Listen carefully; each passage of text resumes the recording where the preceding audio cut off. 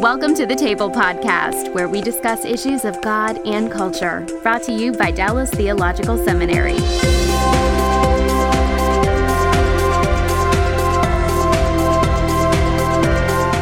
Welcome to the Table. We discuss issues of God and culture. I'm Daryl Bach, Executive Director for Cultural Engagement at the Hendricks Center at Dallas Theological Seminary in Dallas, Texas. And I got to say Dallas, Texas, because I've got an esteemed group here with me to discuss really the nature of the church. And we've gone far and wide across the country. I've got Eric Mason over here on the end, who is pastor in Philadelphia at Epiphany Fellowship, and I've got Elizabeth Woodson, who's on staff at Oak Cliff Bible Fellowship here in Dallas. She works with Signals, and Brian Carter, who is a veteran of foreign wars. He's done this before with us, and who's senior pastor at the Concord Church. And our topic is really talking about the nature of the church. So I want to thank y'all for being a part of the table today. Thank you. Thank you. Yes, yeah. Thank you. We're going to set a little bit of we're going to set the table for the table, and the table that we want to set is this: that at the core of the gospel is the theme of reconciliation. Amen. And in the New Testament, of course, it's Jews and Gentiles who are being reconciled. Today, we see nations coming together under Christ and being reconciled, and races coming together under Christ and being reconciled. So I want to start off by asking a question about how you think about reconciliation in the context of your ministries. So, Eric, I'll start with you. Well, thank you for having us on here, Dr. Bach. It's an honor to be here.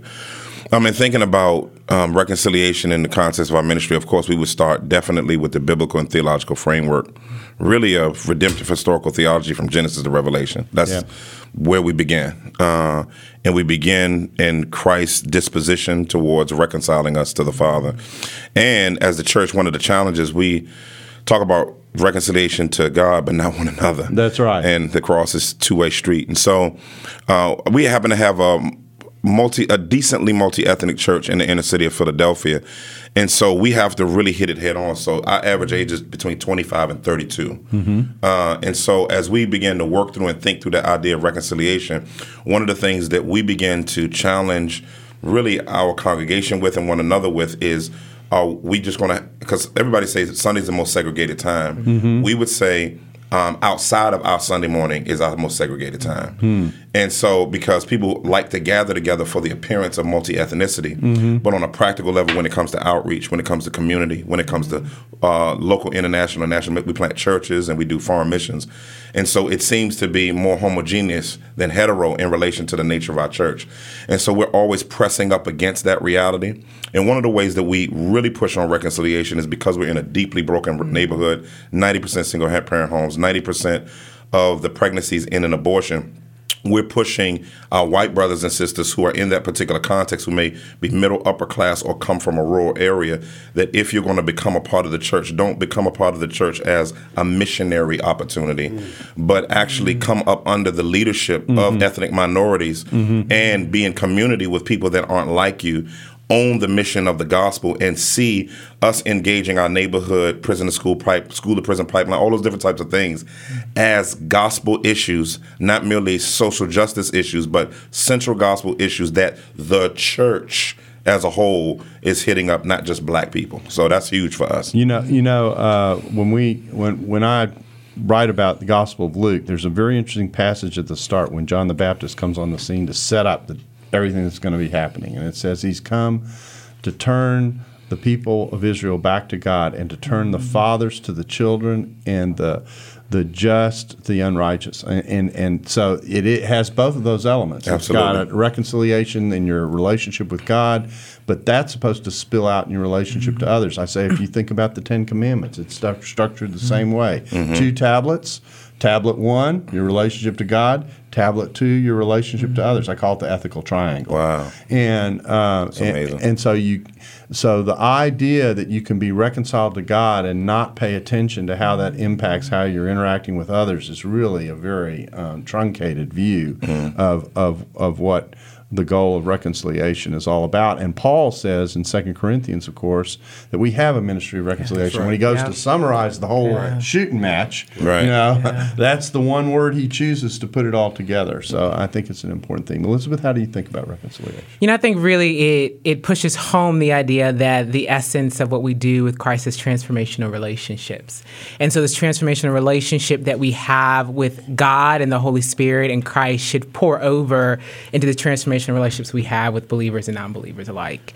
I think being in Oak Cliff and down in the southern sector of Dallas, living in a relatively homogeneous community with other African Americans, for us it looks like creating partnerships so that we can engage with other churches and other organizations to have these dialogues and to provide these relationships. Because if they're not here, then how can we really promote and push for reconciliation if we're not being intentional about living in diverse community? And I think about the singles that I have and the Bible studies that we've done where we're inviting other people to engage in this dialogue, especially of the current cultural climate. How do we talk about this together? And then how do we act together? Because I think it just can't be a conversation.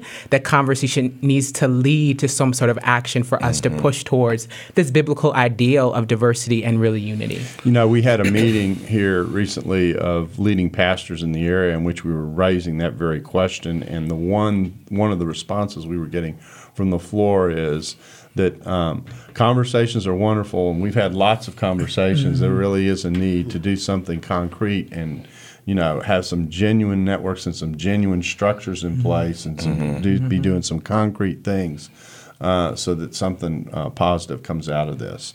Brian, what's your take on reconciliation? So I'm quite in line with both of my brother and sister in terms of their reflections on this whole matter.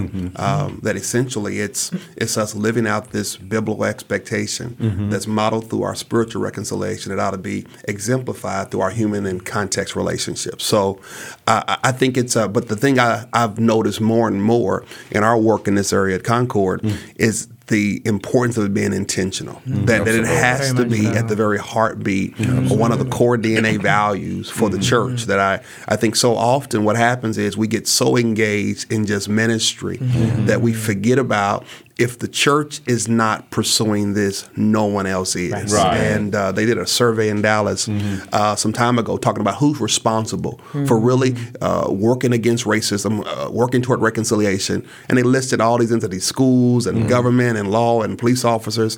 But we understood that the church was too far down the line. Right. And so for us, it's about making it an intentional part of how we shape our ministry. Yeah, because it's going to happen by default. It's not going to happen by default. By default, we drift away instead of stepping into that space. So for us, it's partnering with churches. It's some of the work we've done with pulpit swaps, partnering. This year we had 8 churches, 8 black, 8 white, swap pulpits on the same day around this ideal of us, let's begin to share this worship together, but let's also begin to talk about how do we engage in the city together. Because it's our belief that the city needs the gospel and the city needs the church, but that reconciled church can do much more than a church in our own area alone. Right. And so it's us pressing into that. It's us finding ways to serve together, have conversations. So we've done that with another church in our city. We've had our men spend like 4 weeks together and talk about the history of racism in the country, talk about just the dynamics in our city, and then talk about what's the game plan. How do we move forward in addressing this issue in real ways? Yeah, it's terrific. Well, let's start to have the conversation. I'm going to ask the question I told you I was going to ask before we started recording, and it really is a question that's designed to help people understand one another. And so the question goes like this, and Brian, I'm going to start with you. Okay. Tell me, as an Anglo, what I don't get about being African American and living as an African American here in the United States, and I'm all ears. Okay. and I'm ready to duck.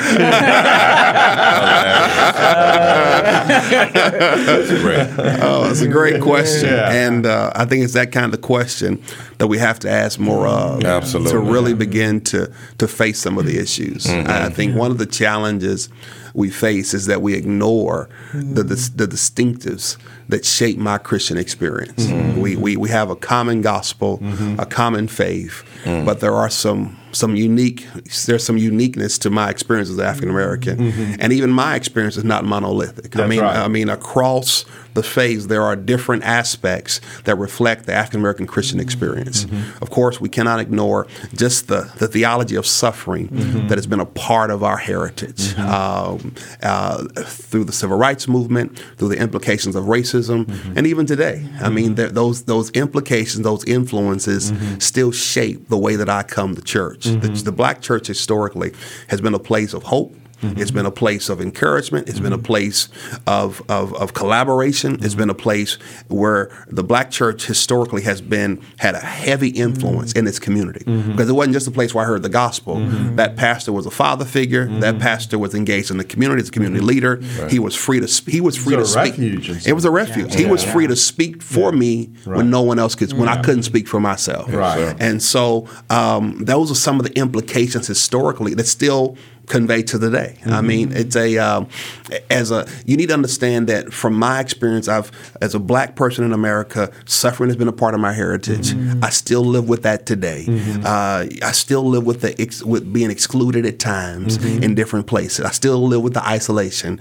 My commitment to Christ is real. I think sometimes the Black church has sometimes been devalued because of its approach to ministry, because of its emotionalism and things. But that doesn't mean that, from my experience and from what most of us understand, the Black church has always had a strong commitment to the gospel. And so I think understanding our commitment to the gospel has been through and through and stands today. How can you not have an emotional dimension when part of the experience has so much pain? I mean, how can that? You can't do that, right? And so it seems to me it's an important. I asked this question to Tony Evans when we did an earlier podcast, and he responded and took me through a series of experiences that he has as an African American that I can't really identify with. Well, the closest I can identify with it, I did live, I told him afterwards, I said, I did live 4 separate years, single years in Germany, where German was not my first language. It was my second language.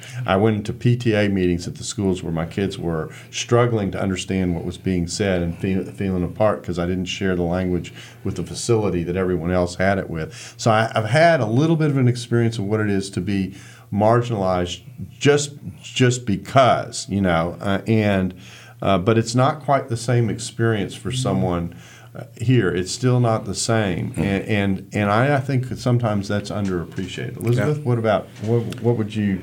How did you help us understand? I think it's understanding really, and to expand on what Pastor Carter said, the history of the Black church, and that the context in which it's developed to really contextualize the suffering, the oppression that we were experiencing as Black people in America, really from the time of slavery. And even with Black evangelicalism, to be able to contextualize how does my theology affect my sociology, and the dynamics of being Black in America and living in a racialized society, right? So I think people, in this conversation about race, I'm not racist, I'm not prejudiced, but really the dynamic of what does it mean to live in a society where economic, social, psychological benefits might not come to you based upon the color of your skin. And this biculturalism that as an African American, I have to be able to engage in a dominant culture that might not value my church experience, might not value the dynamics in which we present the gospel or preach, or just some aspects of the Black church experience that are very rich in tradition and history. And so I think really to understand what it means to the experience of a Black person in the church is really to understand the experience of what it means to be Black in America. And there really is just some truths of what that dynamic racially looks like for us that we have to unpack to really be able to put on the table an understanding that everybody can have of how can we correct some of the things that aren't, let's say, appropriate, or correct some of the directions that we're going in as a country that really aren't reflecting who Christ really is. Okay, Eric? I don't want to be a reductionist, but one of the things the way I look at it is 2 different timelines comprehensively, like on every level. Spiritual timeline in some ways, from a theological standpoint. Sociological, geographical, economic, sociological, psychological timelines difference. When you have, since possibly 16, 19, our timeline technically is documented to have started differently than when whiteness was created. Okay. Whiteness was created by America as a marginalization technique for capitalism. So when you have those two different timelines going on, and then we've only had maybe 40 years, maybe. And it's like telling someone, start a marathon, you start running first, and you get 17 to 20 miles into the marathon, then you say, okay, you guys start running. Yeah. You got an equal opportunity to run, but you got to catch up with them. And it's like, you're never going to catch up, you know? Yeah, And so what the black church has been an Imago Dei equalizer. And so I think that what the black church has served to do is bring gospel dignity to blacks. That's why titles are important in the black church. Titles is not a pride thing at its root. It's really when you were out in the street or when you were at work, an older black man had to address a younger white man as sir. You know, and nobody called him sir. So when he got to the black church, he was deacon, he was reverend, he was sister, he was brother. And we dressed up as a way to say, I'm blue collar during the week, but this is where I have my dignity and value. And so for me, that's what the black church done. It started from your youth, your junior usher. You know what I'm saying? And all of that, all of it's focused on pointing to, because you don't have to teach us total depravity. We already know we're totally depraved. The issue, the issue now is dignity. You know, dignity. The gospel brings dignity, and so for me, that is the major contribution of the black church. Beautiful. Period. Yeah. The interesting part of this conversation, when I'm trying to speak with other Anglos about it, is to say, because the reaction when this discussion comes up goes something like this, and it's two-tiered. It's, well, I haven't tried to do anything consciously racist in my life. You know, they're very personalized, very individualized.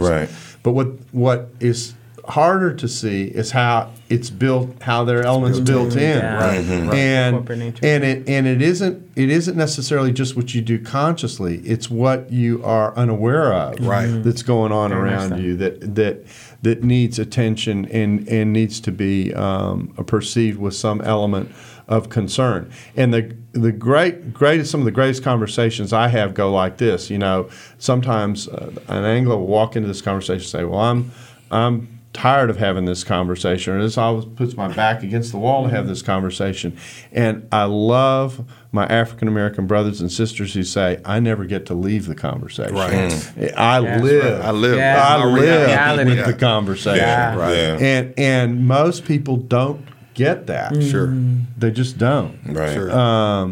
And so to hear the articulation of what it is, what the experience is. Again, another example that Tony gave us. He said, you know, I've been pulled over for driving through a neighborhood on my way to lead a Bible study simply because the color of my skin.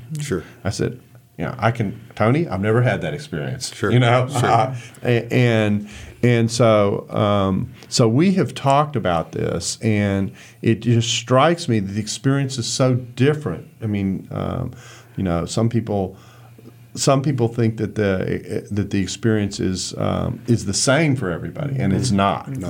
It's not. So help us think through how we can work better together. What are some of the things you've alluded to some of them, but let's develop that a little more. What are some of the things that you're seeing or stretching towards to try and bridge this gap and to help the understanding and to move from conversation to action? What are some of the things you see the church is needing? So for us, I mean, the last couple of years since Ferguson happened, we've got a group of churches working together the last 2 years, because I think that when you look across our country and look at the matter of racism, I really believe that's a call to the church. It's a call to the church to say, we've ignored the issue, now we need to address it. For us, it's the pulpit swaps, trying to model it, and then also we're trying to work through a series of teachings that we all can preach on together around this matter of racism. And it's not, I think it's very important to say, it's not politics that we're talking about, it's theology. It's theology. I mean, we really, if the gospel is really about reconciliation at its core, and the flip side of it is is, if one of the most powerful means of showing that the gospel has power is the way in which relationships are realigned, okay, which I think is true, then we're actually living out our mission when we tackle these topics. Exactly. Elizabeth, what are you seeing? I think for me, I think it's the dynamic of what it means to continue to sit at the table and continue to fight to have these conversations. I think sometimes there can be, especially in the current cultural climate and what, the conversation I'm having with the young adults and singles that I work with is kind of a weariness along the way. And so how do we continue to bring awareness? I think there is...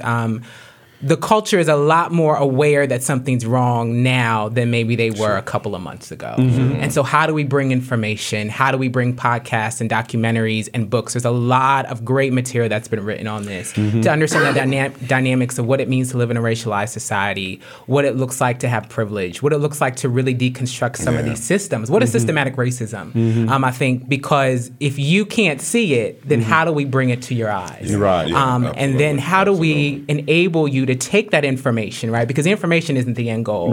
And how do we act to really dismantle some of these things that are creating a reality for some of our brothers and sisters in Christ and less than ideal? And I think right now, specifically working with a women's conference here in Dallas that has a real heart for diversity and racial reconciliation and talking through those hard questions of what does this really mean? What does it look like for us to move beyond the shallow, to move to places where we're uncomfortable and are comfortable being uncomfortable and really engage this next generation with the tools that they need to be able to act. And you're challenging people to let God go to work and changing their lives and thinking about living in fresh and dynamic ways that actually contributes to the unity and the oneness of the body. Eric? I totally agree, first off, with what's been said. Amazing stuff's been said. My home church is Oak Cliff Bible Fellowship. So we used to do every year solemn assembly. And I took that to Philly when I went. And in the last few years, we've added cross-ethnic churches, so Korean churches, Chinese churches, white churches, come for a week and fast with us and seek the Lord together to treat it. One of the things we wanted to do first was treat it as a spiritual warfare issue. Because we realize, the weapons of our warfare aren't carnal, but divinely powerful, the destruction of fortresses. So this racism and injustice is a fortress that needs to be destroyed. It's a stubborn mindset that needs to be decimated by the weapons of our warfare, which fasting, I believe, is one of those things. Praying is one of those things. And so getting together. The other thing that we've instituted is opportunity. We have a conference called Frequency Conference every year. Within it this year, we called it Woke Church. And in it, we had racial IQ workshops, so that blacks and whites could begin to learn. Because you'd be surprised, there are African Americans who don't believe that there's systemic racism still.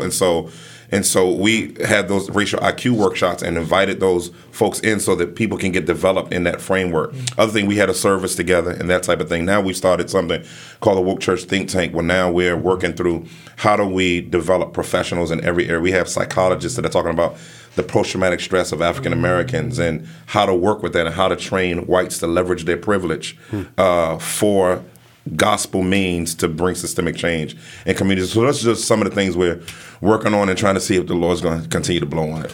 God is a genius storyteller, and the evidence of this is threaded throughout Scripture. In Christianity Today's new show, Holy Curiosity, with me, Kat Armstrong, we explore storied connections threaded throughout Scripture from the Old Testament to the New. Our first mini-series, Connecting Dinah and the Woman at the Well, welcomes experts like Drs. Tim Mackey and Diane Landberg to give us insight and context into the physical location and meaning of these two stories. These stories will spark holy curiosity in your own faith, because once you see these connections, you can't unsee them. God wastes no person, place, or thing. Listen and subscribe to Holy Curiosity with Kat Armstrong on your favorite podcast platform. I think for too long in the church, the discussion of racism has been seen as a political discussion or a social justice only discussion and not a theological discussion. So now I want to help have you helped me unpack that, and that is, talk to me about how you see this as a theological issue, as something that is central to what the church is supposed to be.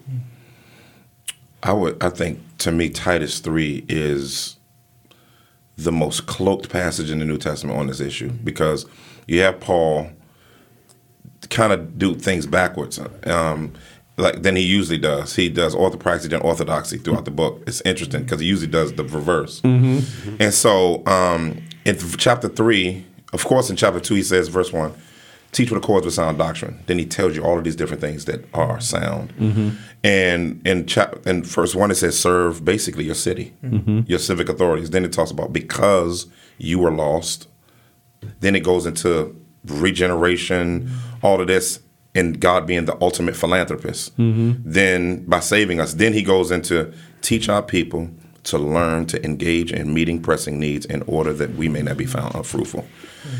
Beautiful outworking of right there in that passage. For me, that's a core passage for us in thinking about what are the pressing needs. So it's in, you can't, if you got Twitter, and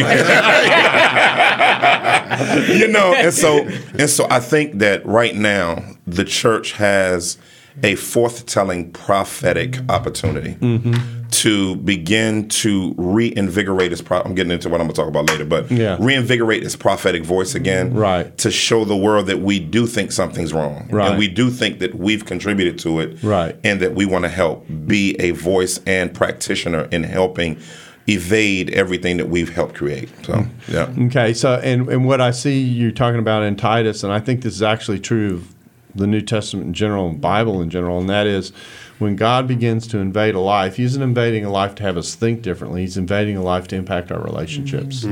He's invading our life to have us think through the way in which we live with one another. And again, another classic passage example is the passage of the Good Samaritan in Luke, where the lawyer, being a good lawyer, is trying to limit his responsibility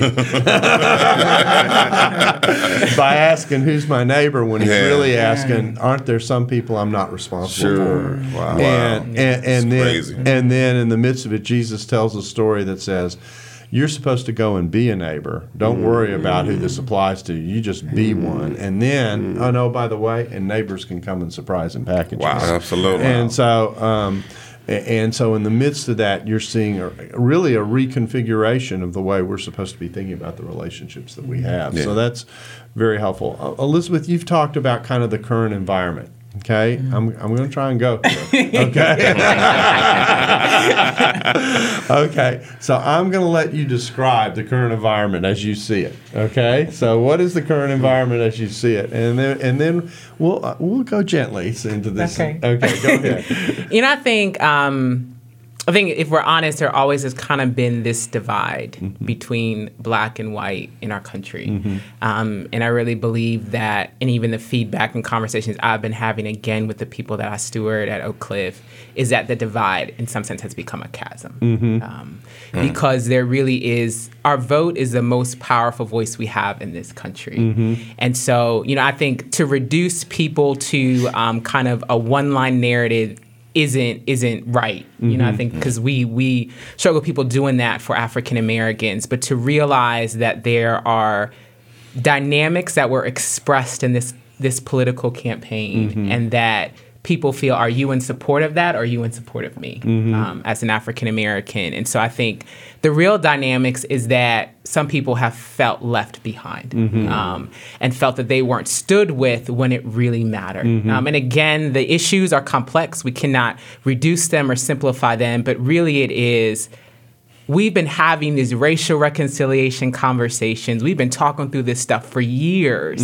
And when I ask you or need you to stand with me, from our perception and our experience, we feel that we were left by ourselves. And I think the hard thing about this election has been that there were actually the issues were layered, if I can say it that way. And so what you had were people who said, I value this concern and this choice in relationship to another set of concerns and another choice. So you had a lot of people who said, I'm not happy with the choice here at all. Sure. Okay. But I've got to cast a vote. So and they parsed that, if I can use a good grammatical term here. They parsed that out, and in the midst of parsing that out, a whole group said, groups, not a single group.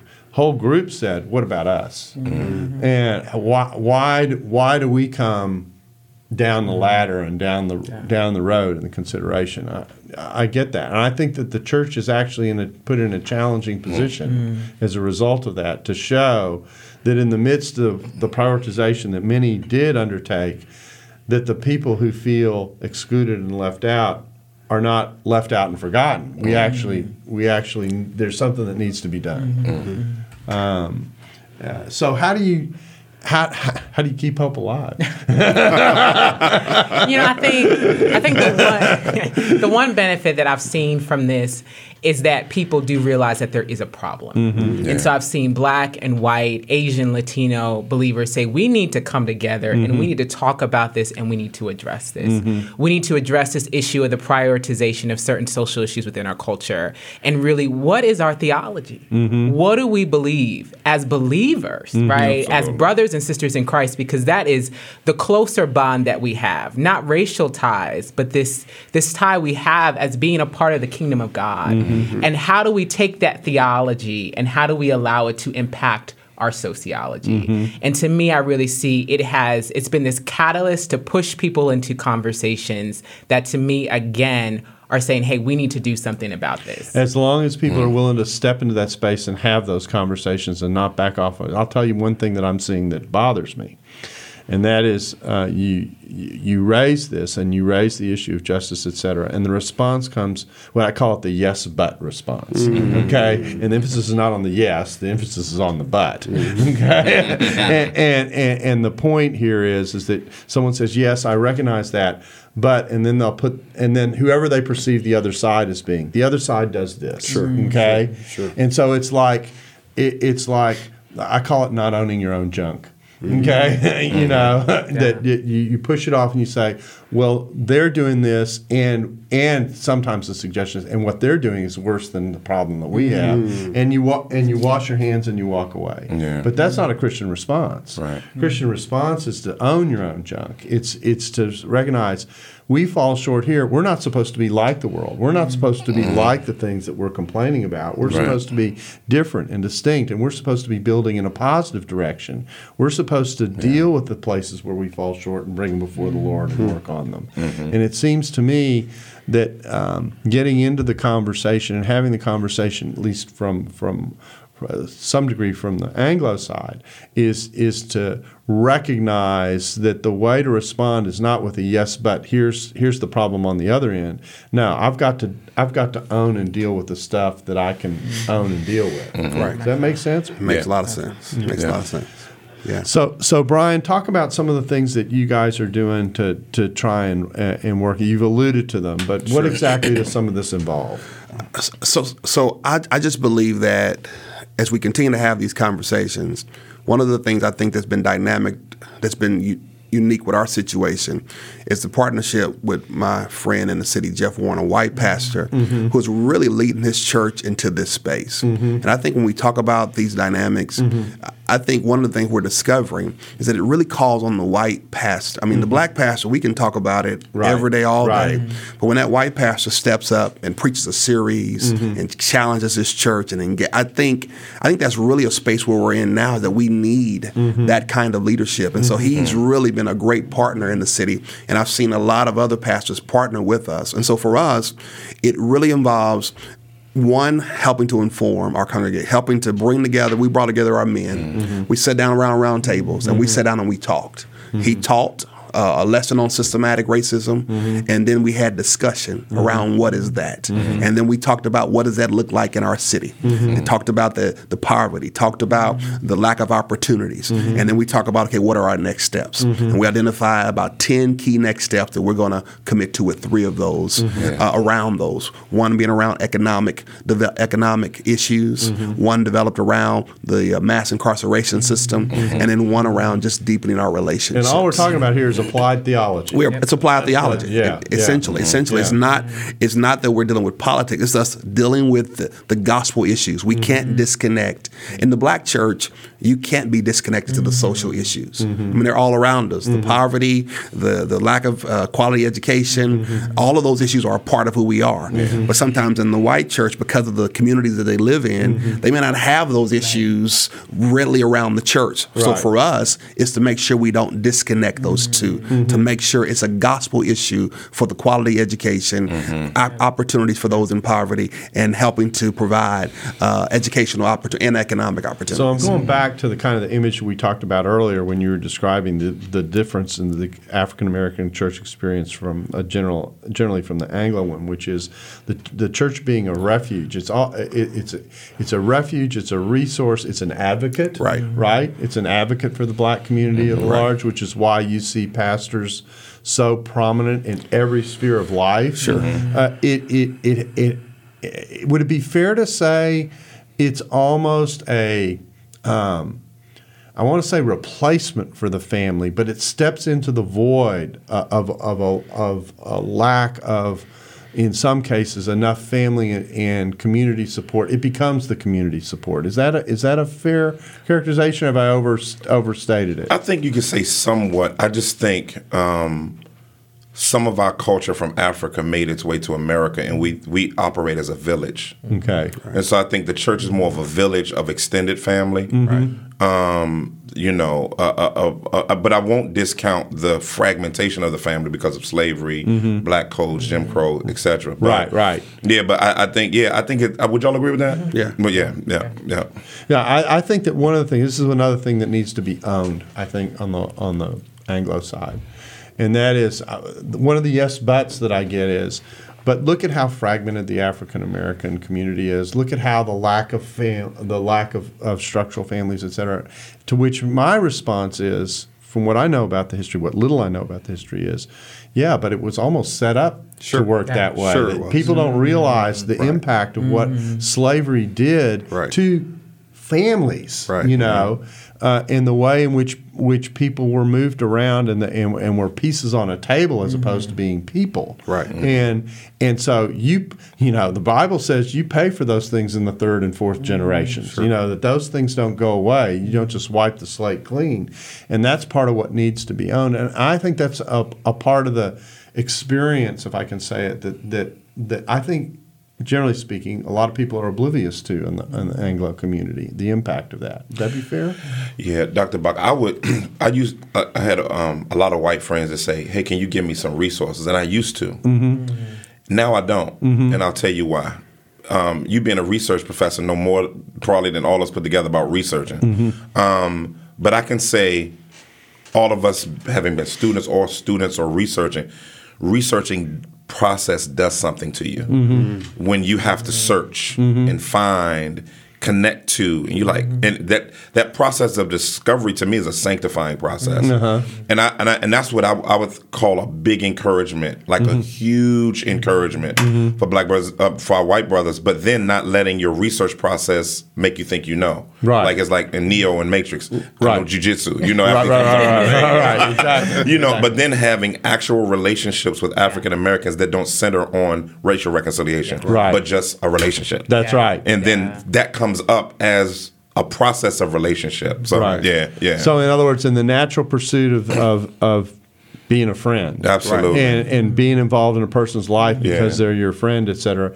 In the natural scheme of things, these things, and I think I'm hearing you. What you're saying is this is not a topic that you kind of treat as in an antiseptic kind of way. From a distance. It's like you put on your mask while you're doing your research, that kind of thing. Yeah. Okay. No, this is until you get involved in the warp and woof of what this is all about, absolutely, and you're not going to get your hands around it at all. It's not a bibliographic note and a footnote. Absolutely. Yeah. Okay.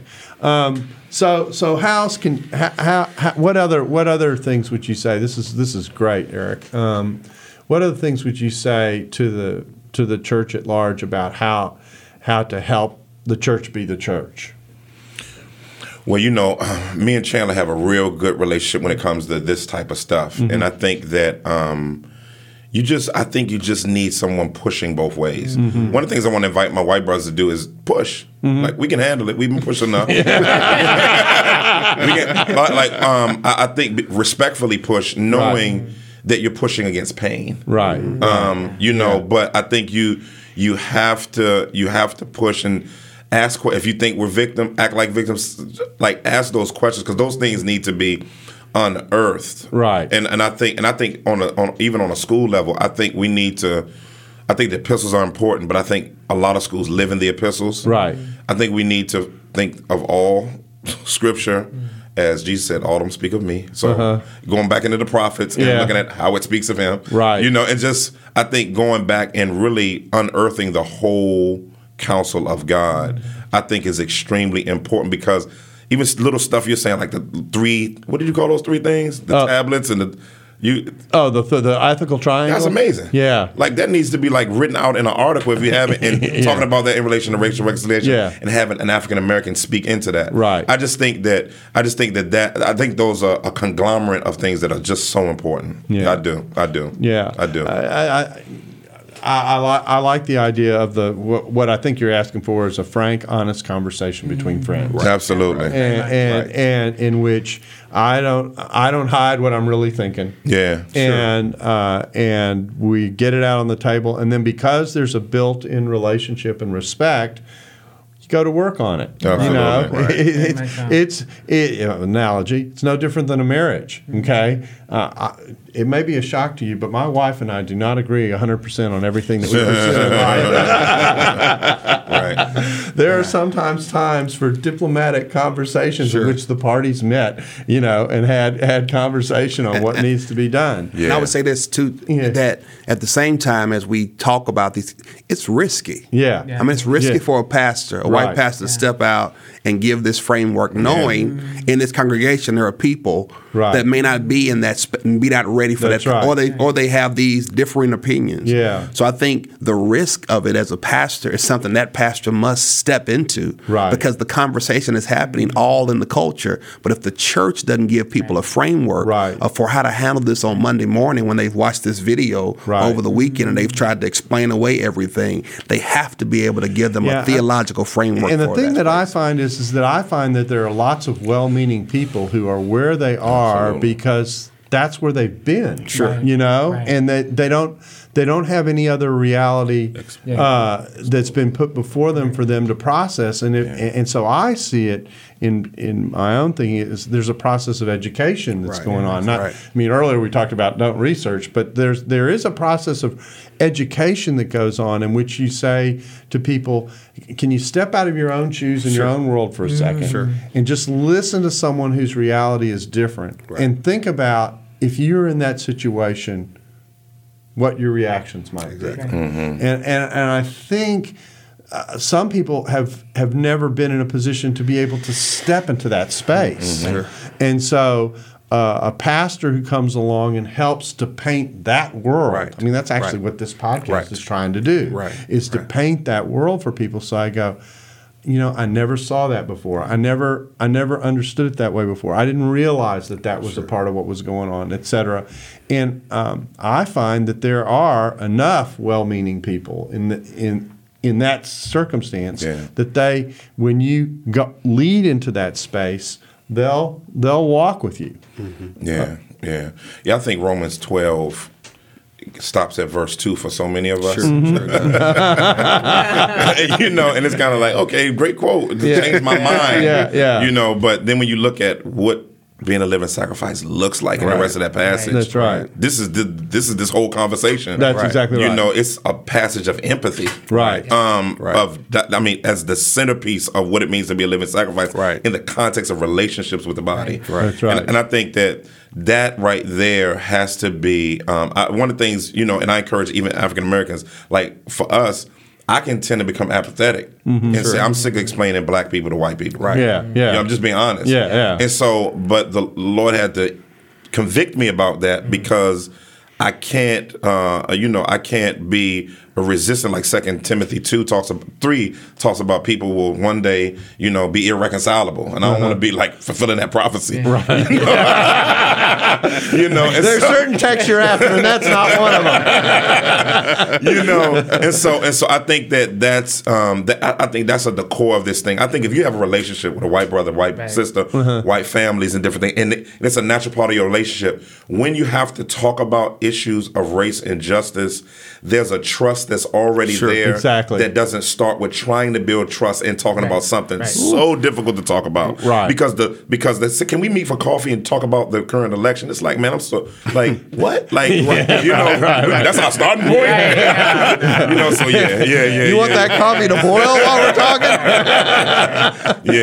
No, I get that. We, one of the ways this was handled here after the shootings was one of leading businessmen here in the city put together an event in which he had each of us invite someone of a different ethnicity to talk in a group of about 20 of us.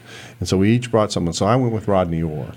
And we sat and talked. And because there was a relationship base there to start with, the conversation immediately went to a level that you weren't having to spend hours clearing out brush before you got there.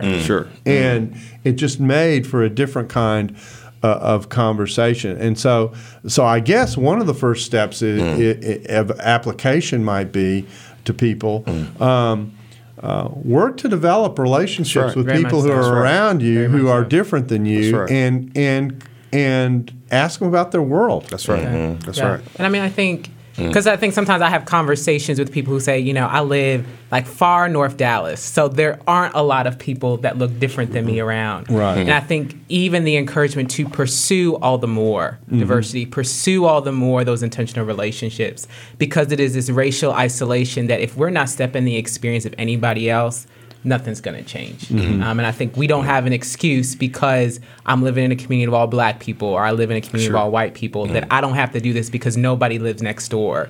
We really need to pursue really what's the heart of God. And that takes a lot of intentionality and sacrifice. Well, I just want to stop and thank you guys for taking the time to come in and talk and to have this initial conversation, at least in the context of the table. We are we're thrilled about what it is that God does in the church when He brings people together. That's right. We're elated with the hope and that reconciliation can represent. We have no doubt that when reconciliation happens, it stands out like a big light in the midst of a divided world. And so the goal is clear, and the potential of what it represents for the testimony of the church is huge, and I think you all have helped us to get our hands around that. So I appreciate you taking the time to come and talk with us. Thanks for that. Thank you so much. And we thank you for being a part of the table, and we look forward to having you back again with us soon.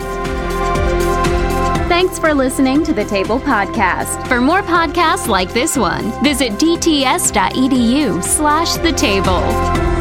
Dallas Theological Seminary. Teach truth, love well.